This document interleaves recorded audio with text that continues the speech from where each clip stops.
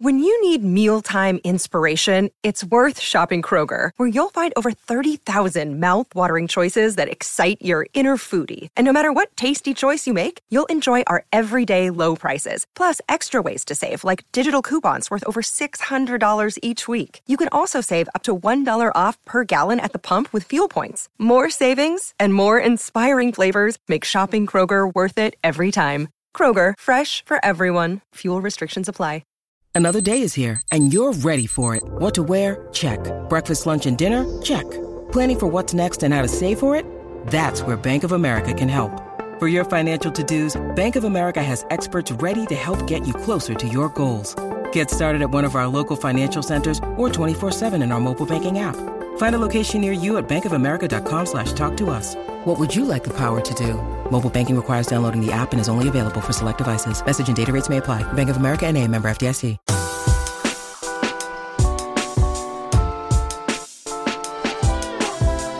Hello, college basketball.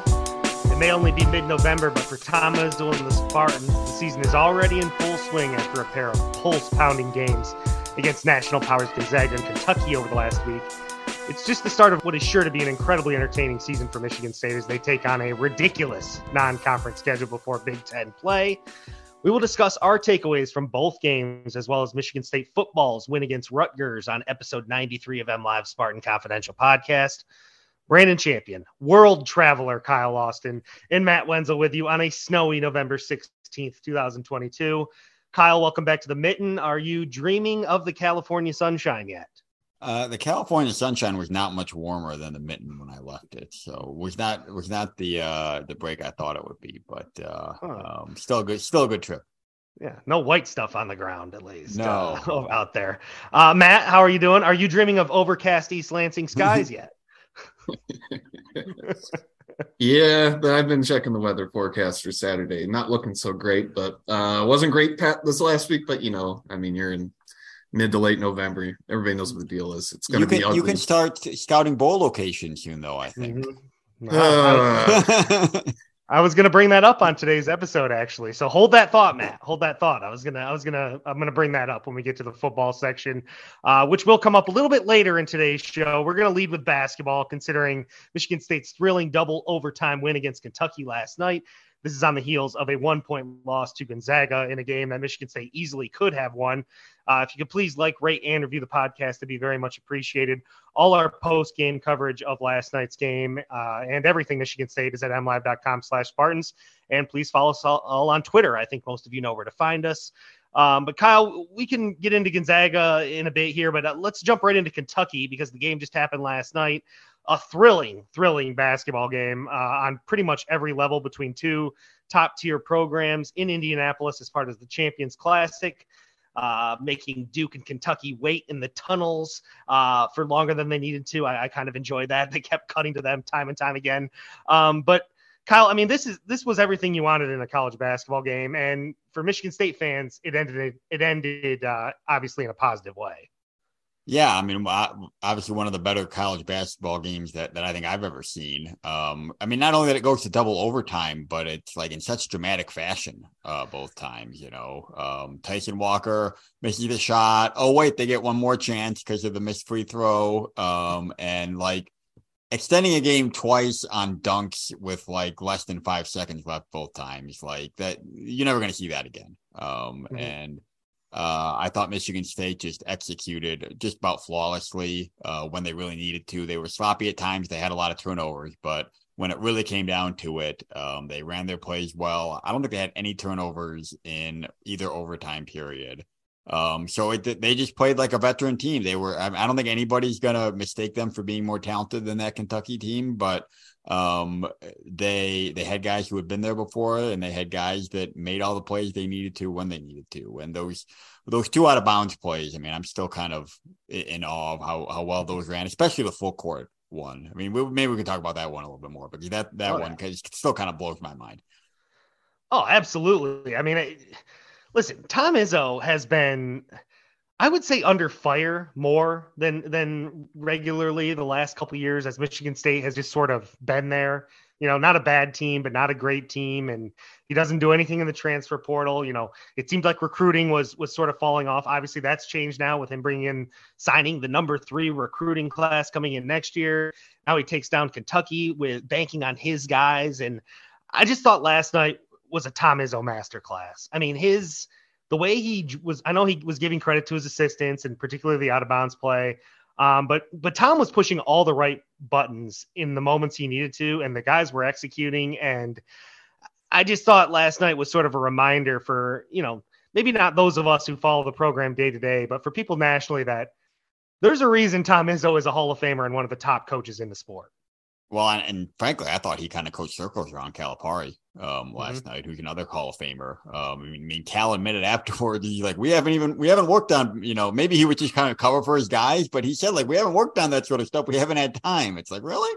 Not as much time as all the other teams, and Michigan State seemed to have their sideline out of plays or baseline out of bounds plays down. So yeah, and then I mean decisions like there was a time there when they sat Mady Sissoko for a while, and it's like they're waiting him too long. Carson Cooper's not doing too well out there, but Mady comes back, he's fresh and pretty much outplays Oscar Tshiebwe down the stretch, and does not foul out, and Tshiebwe fouled out. So it's like.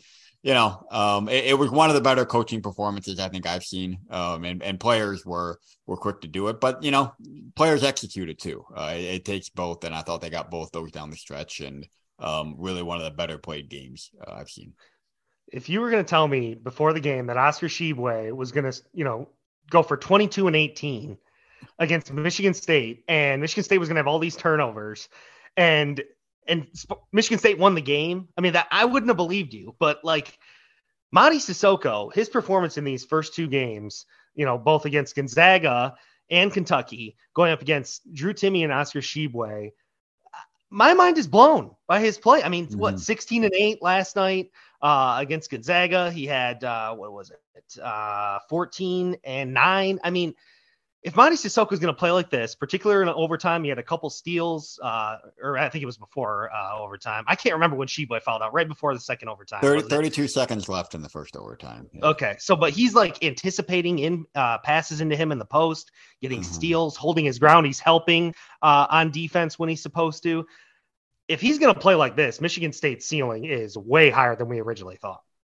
Like I thought like his ceiling was going to be like serviceable, frankly. If I'm being totally honest, I thought it's like, okay, if they can get like solid defense out of Mady Sissoko, have him not be in foul trouble all the time, and he rebounds well, like that's what they need. Like, and he's averaging 15 points a game through 2 games against top 5 competition. Like my mind is blown by that, because like we hadn't seen much of Mady, but like what we'd seen, like he wasn't playable on offense, like he couldn't really do anything the last couple of years on offense. Like I am struggling to think of a Michigan State player, like, and I know it's only been 3 games, so I don't want to get too ahead of ourselves, but I struggle to think of a Michigan State player who like year to year has taken that big of a leap through 3 games of the season. Like it's pretty unbelievable. There was sorry, go ahead, Matt. I don't remember if it was the first overtime or second overtime, but Dick Vitale saying Mady Sissoko is a star in the making.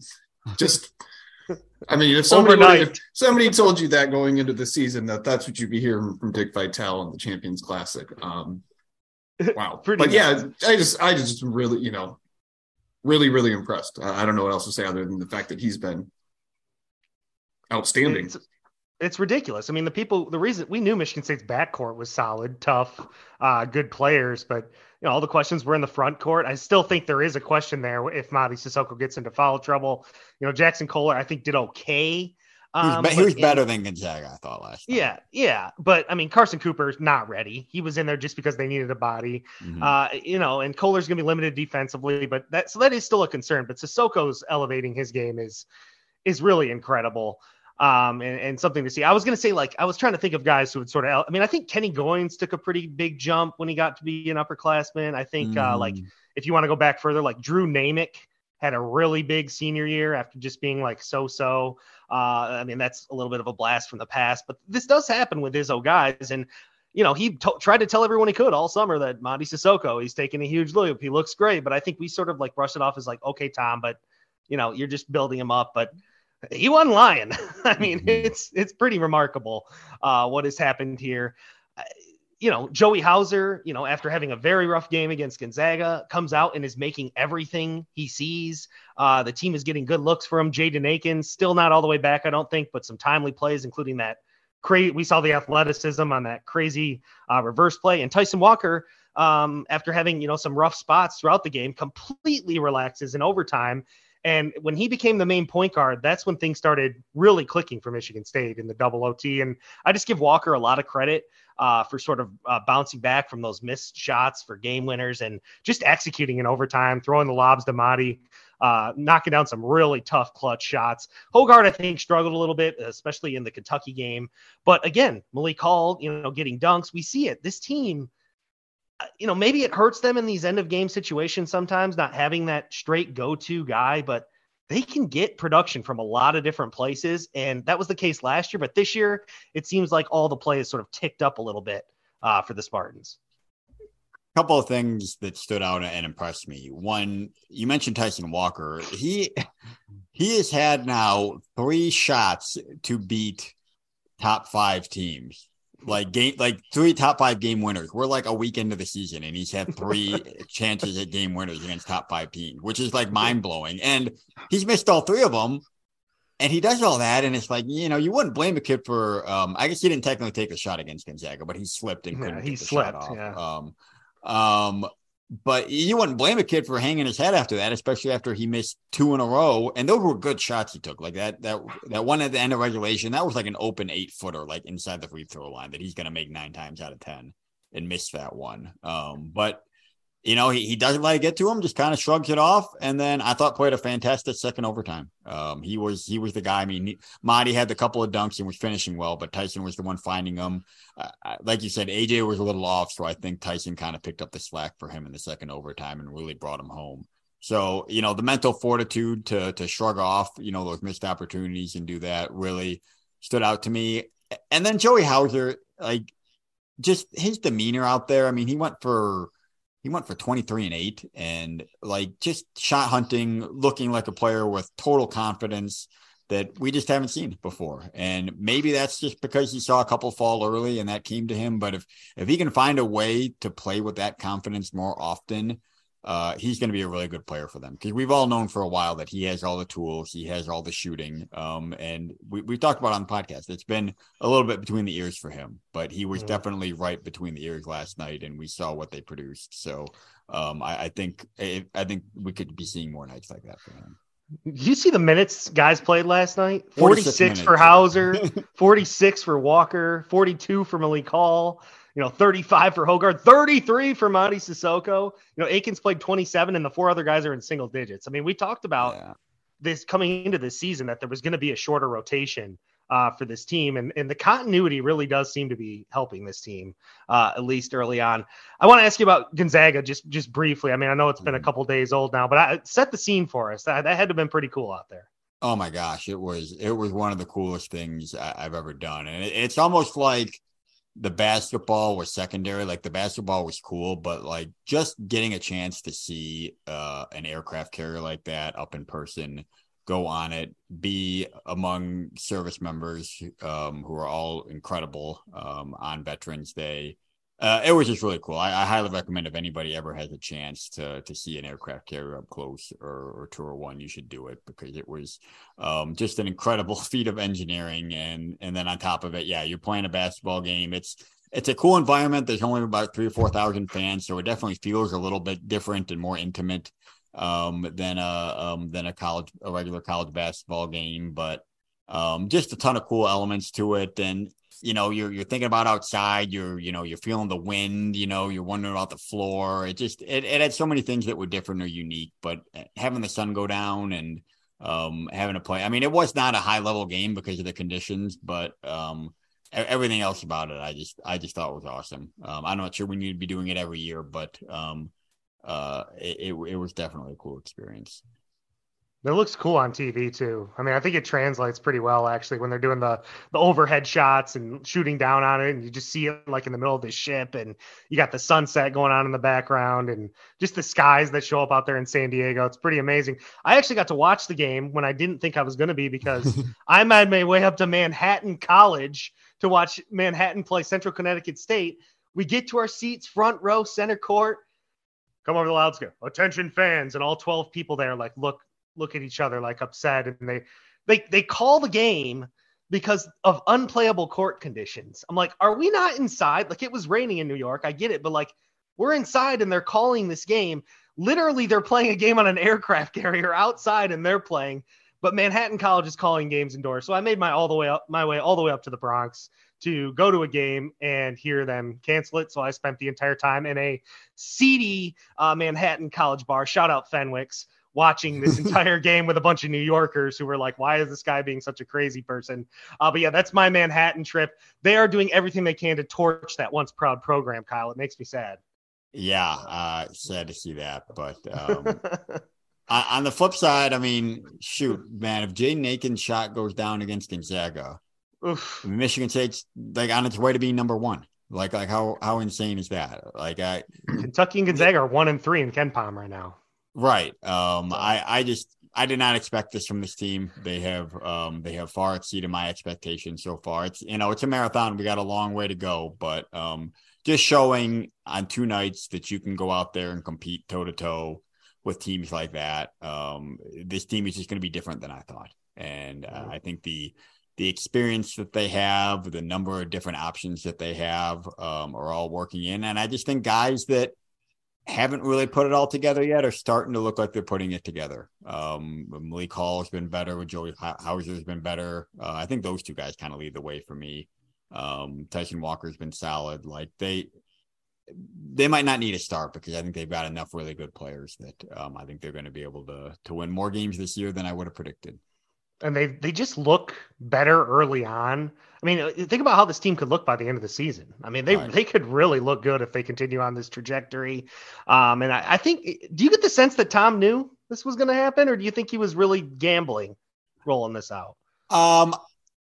So he didn't mean to make the schedule this hard, basically. Like the aircraft carrier was offered to him late in the game and he couldn't turn it down. But I do think that, like, he has been saying over the summer that he thinks his team's good. And he'll be pretty honest with you if he thinks the team's good or needs work. And I think they were feeling pretty good about this team. I don't think they expected them to play quite this well, but I think they felt good. I think they liked what they saw behind the scenes all throughout the summer.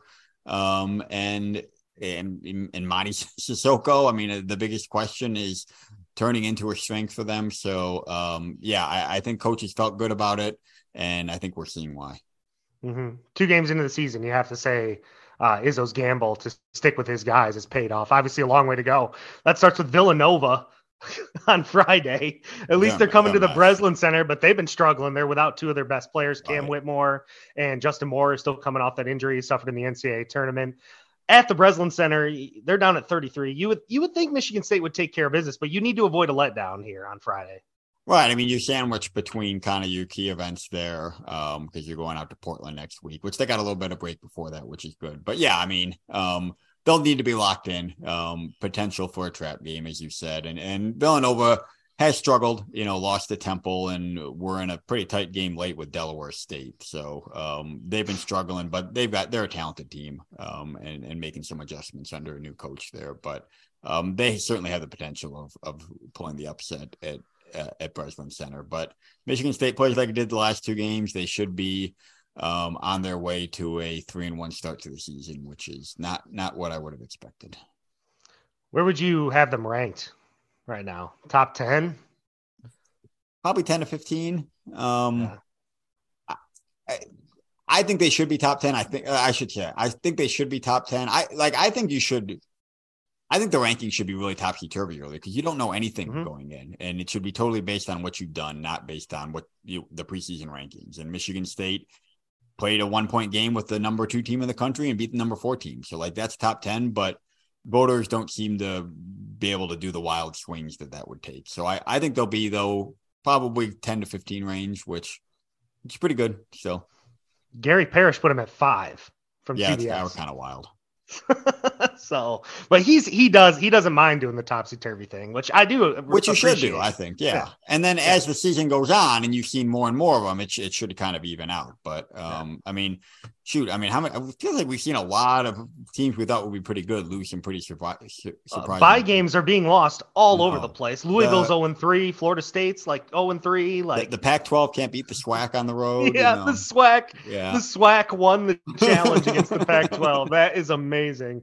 So yeah, I mean, Michigan State's out here playing some of the best teams in the country and getting it done. And you've got all these other teams that are not really helping themselves at all by playing these teams. So yeah, I was going to say, I think we've seen Tom Izzo's scheduling model justified a little bit because, you know, some of these games we talked about, I mean, you got to play bye games, but like, especially the SWAC ones, like that's no benefit, all risk, you know, those sorts of games. And I feel like these last 2 games Michigan State played, there's a lot more potential benefit out there than risk. Like even if they had lost those 2, like your strength of schedule is going to be so good. Like it really, like your total, no one's going to hold that against them. No, your win total at the end of the year doesn't really matter that much. And if they have shown time and time again that if you drive that strength of schedule metric up towards the end of the year, they're going to take care of you on Selection Sunday. And that's what they're doing. And you give yourself an opportunity, you get a win to boot, and you're sitting here in pretty darn good shape. I will give the Pac-12 some credit because they did go play at some of these SWAC schools to try and elevate, you know, HBCUs, which is cool. I think. Yeah, it's a cool idea. You're right. That's admirable. Yeah. So, anything else on basketball? Or are we good to go on football?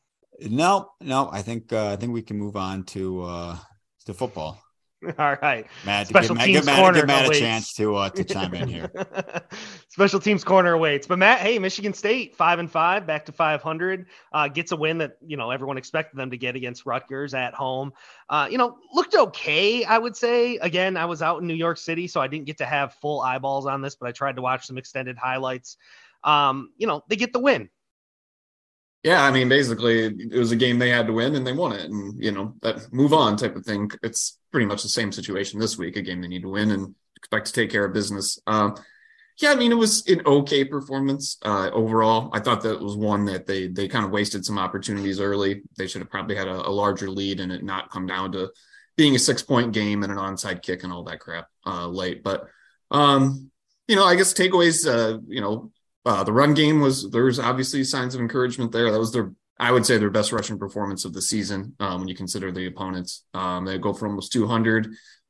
Berger and Broussard, you know, both over 80 yards or more. And I thought they looked good.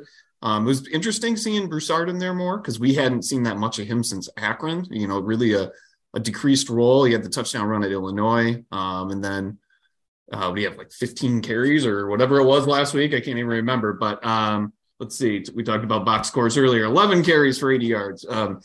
So, yeah, I mean, there were good signs in the run game. Peyton Thorne didn't have his best day, you know, made some good throws, missed some easy ones you got to make.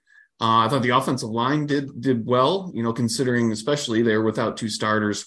Jarrett Horst remains, he's missed the last 2 games. Matt Carrick wasn't there. So, you know, going a little deeper in the rotation, Gino Vandermark wasn't available either. So, a lot of Brian Green, Brandon Baldwin. But yeah, and I don't think they gave up a sack. So, yeah, and then defensively, I don't know. It's you give up like 460 yards or whatever it is to Rutgers and, you know, over 200 on the ground to a team that offensively is just not very good. So some definite concerns there, but, you know, again, they kept the score down. So I guess you take the trade-off, but some issues in the run defense, which I can't believe they gave up, you know, what was it, 224 yards on the ground to Rutgers. That's surprising. So I'll wrap it up with some special teams. Obviously a huge factor in the game. You know, their kicking game had been atrocious this season, but Ben Patton steps up and makes both of his field goal attempts. So they are now, doubled their field goals made for the season in one game. So yeah, and those are huge kicks. So it was a 6-point game, you know, he made 2 field goals. And then Jacob Slade with the block field goal there in the fourth quarter was big. And obviously Bryce Baringer remains Bryce Baringer and can be relied upon. Still don't know how that penalty was running into the kicker and not roughing the kicker, but he still got it away for 62 yards or whatever the hell it was. It was ridiculous. But I guess just overall it was good enough to beat Rutgers and move on. Bad beat for some people out there with that last touchdown from Rutgers. Yeah, I don't know how you give that up, but in double coverage, no less. But I think that cost me on the Big Ten picks with I took Michigan State. I'm not great at the Big Ten picks. Okay, well, I'm pretty sure I took them to cover, and that touchdown screwed me. But anyway, you weren't alone. You weren't alone. Yeah. So, but yeah, I mean, just okay performance, all things considered, being shorthanded still, and all that. Am I reading this correctly? Cal Haladay had 19 tackles. Yeah. The tackle stat's interesting because some of those games, you see, we don't know, you look at it at the box score afterwards, and you're like, holy, how did he have that many tackles? But Cal's, he's all over the place. It's back-to-back Big Ten Player of the Week awards for him. For being so bad on defense, they've had what, five? Five of 10. They've played 10 games, and they've had 5 Big Ten Defensive Players Player of the Week. And you look at obviously their defensive numbers. Doesn't really make sense, but whatever. That's that's their that's a decision that is made by the conference in some way, shape, or form. So, I remember talking to Dan Bass, who owns like the program record for tackles in a game. It was like 33 or 35 or something. He's not very proud of that record because as he noted, it's not exactly a stat you want because it means your defense can't get off the field. And that his record came, I think it was like a blowout loss to Ohio State, but just kind of having some fun with it. I don't really want to get in the habit of, complaining about opposing teams' coaches, but what is Schiano doing at the end there when they're taking the knee? Like, it's just asking for trouble. Maybe I meant to look this up. I thought he had that reputation when he was in the NFL. Maybe I'm misremembering this. I think there was an incident. He does. NJ.com did a big story about it, and they talked about him. He pulled in the NFL, and they were not too happy with him. Yeah, I just think it's cheap. I mean, the game's over. I don't see the point in risking injury on either side. Or extracurriculars. I mean, it's just, I don't like it. I don't know why you do it. The game's over. All they have to do is put a knee down. You think, I don't get it. I don't like it. Yeah, that was a whole thing in the NFL. Now that I think about it, when he was coaching the Bucs, I think there was somebody, I can't remember which coach it was that freaked out on it, but that was his explanation is he thinks that he can cause a fumble by doing that and get the ball back, which seems like a minute possibility, and the possibility of somebody getting hurt or starting a brawl seems way larger. And now, and I know this is not his problem because he wasn't involved, but like Michigan State just had a big issue at the end of a game. It's like coaches need to start thinking bigger picture about stuff like that. Mm-hmm. Yeah. And then, suddenly, a month ago, we were thinking that a bowl game wasn't looking likely for Michigan State, but now here they are.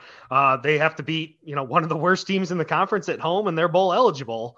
Obviously there is the opportunity if they somehow lost Indiana, they go to Happy Valley and win, but I don't think Michigan State wants to deal with that scenario. 6-6, not what, if that does how it end up is not what Michigan State fans, had in mind at the start of this year, but it was looking pretty bleak there for a while. And now you're sort of looking at starting to look at some maybe bowl bids. And Matt, I know you're always scoping out bowl locations, but I don't know. I was sort of digging around in the projections. Music City Bowl seems like they wouldn't be able to quite sneak in there, but the Pinstripe Bowl, I think they call the Arizona one the Guaranteed Rate Bowl, and then there's obviously the Quick Lane Bowl. I think they might even be eligible in even years for the Duke's Mayo Bowl, which is always entertaining because the coach gets doused in mayo. I don't know where Michigan State's going to fall in among Big Ten eligible teams if they do in fact get there, but they do tend to be a little bit of a draw for these bowl committees because their fans do travel. Yeah, I mean the bowl stuff, I get it. Everybody does their projections. Some of them are wrong because they don't read into what it takes. Some of there's so many language. Affiliations. Yeah. And if you're wondering, the Big Ten site, their Big Ten bowl determination procedures is still from 2019. So that's not very helpful. But I don't know. ever since 2017, I've kind of not put a lot of stock in that stuff. Little inside baseball, booked flights to 2 different Florida cities for 2 different bowls that those were Michigan State was heavily projected to go to one or the other. And then I can't remember which one it was, Citrus, whatever, took Michigan over Michigan State and then ended up in San Diego. So, yeah, whatever. I mean, I'm not complaining because that was San Diego.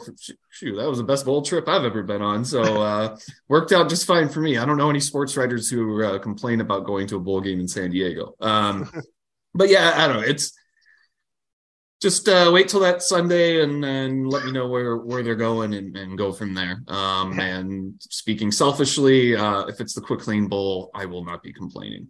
It makes things a lot easier. That's where we thought they were going to end up in 2019. And they got sent to New York. So who knows?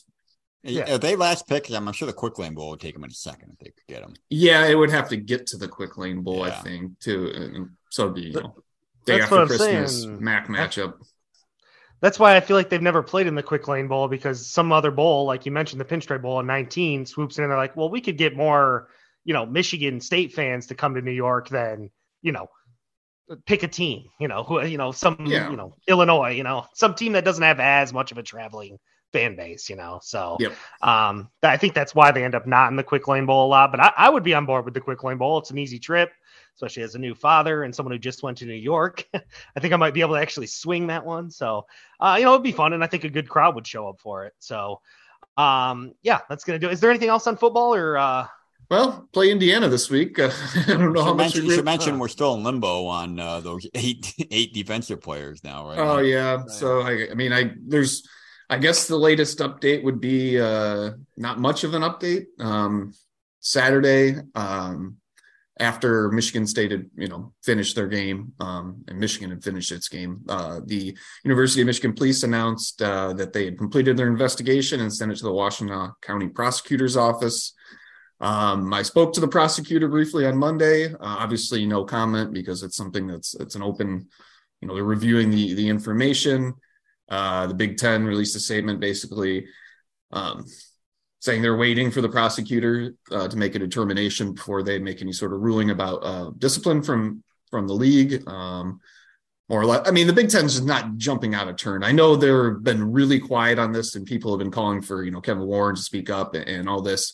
And I get that. And you probably could have issued some sort of statement, but there's also the not, jumping out of turn, letting the law enforcement process play out before they do anything. So, really not much to update there. Just waiting on a determination of if charges will be filed, and then any, further discipline that could come from it. Yeah, and I didn't really get into the Indiana game. It's at noon. Michigan State, 49-17 record against Indiana all time. Indiana's lost 7 straight games this year. They've had, injuries to their top receiver and also quarterback position.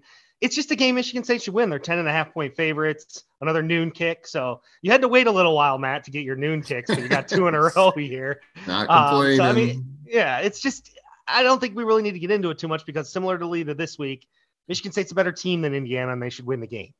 Yeah, this is a game, again, just repeating, it's a game that they should win. To turn things around and show some fight late in the season, not quit. This is a game you got to put together, senior day, be a lot of notable players last game at Spartan Stadium. But yeah, I mean, Indiana's not going to roll over. I thought, they got routed last week at Ohio State, but I thought Dexter Williams came in there and showed some good things at quarterback. So I know Tam Allen-Ray was. I was going to say, I'm curious who they'll start. Yeah. Whether it's him or I always butcher the pronunciation. Is it Bazelak? Bazelak. Thank you. Yeah. So, I don't know. But Williams showed some stuff. So he's dual threat guy. And he threw for 2 touchdown passes against Ohio State, I think. So, just obviously something to look for. But again, it's a game they should win, I think. Tyson Walker hit 1,000 points last night, Kyle. And maybe in double OT there. You got your Twitter open too? Yeah, they just sent that out. So can I close with a funny story about Tyson Walker? Yeah, let's do it. So at the, you're at the Gainbridge Fieldhouse, and, you're in these kind of nondescript locker rooms. They have 4 of 1 for each team, and you're in this kind of bland locker room. So they put this big rug on the floor that has a Michigan State logo on it. You get to Michigan State locker room. So we're in there afterwards, and we're talking to Malik Hall, and suddenly Tyson Walker comes up, and he's like, "Hey, can you guys scoot a little bit?" I said, "Yeah." We look down, and he's shooing us off the rug, and then he gets down and he starts rolling it up. And he's like, "Yeah." And then Malik's like, "You taking the rug home?" Tyson's like, "Yeah, I kind of wanted the rug. I'm going to take the rug home." So Tyson Walker rolls up the rug, grabs it, and just walks out of the locker room. And like all the arena, everyone's kind of looking like what's going on here? And he just holds up the rug and just like a boss, just walks out of the arena, hold the rug, and put it on the team plane apparently, and probably on his apartment floor right now. So I mean, if you close out Kentucky in double overtime, you get to take home the rug. That's the moral of the story, I guess. That's amazing. I'm glad we snuck that in there. That's the kind of stuff we need on Spartan Confidential, Kyle, right there. The inside stuff that not everyone gets to see. But yeah, congrats to Tyson Walker. Congrats to Michigan State. It's a big win to start the season. Kyle will be there on Friday at the Breslin Center. It should really be bumping. Michigan State and Villanova, I can't remember the last time they played. It's a matchup I've been wanting to see for a long time. So, maybe you can do some digging and share that with us next pod. But, I'm excited for it. I know it's not vintage Villanova. Jay Wright's not there anymore, but it should be a big game. And then Matt will be at Spartan Stadium on Saturday for Michigan State, Indiana, to see if Michigan State can become eligible. All of our work will be at mlive.com/Spartans. And you can hit us up on Twitter if you want to. So that'll do it for today's episode. So for Kyle Lawson and Matt Wenzel, I'm Brandon Champion. Thank you once again for listening to MLive Spartan Confidential Podcast. We'll talk to you next time, and go green.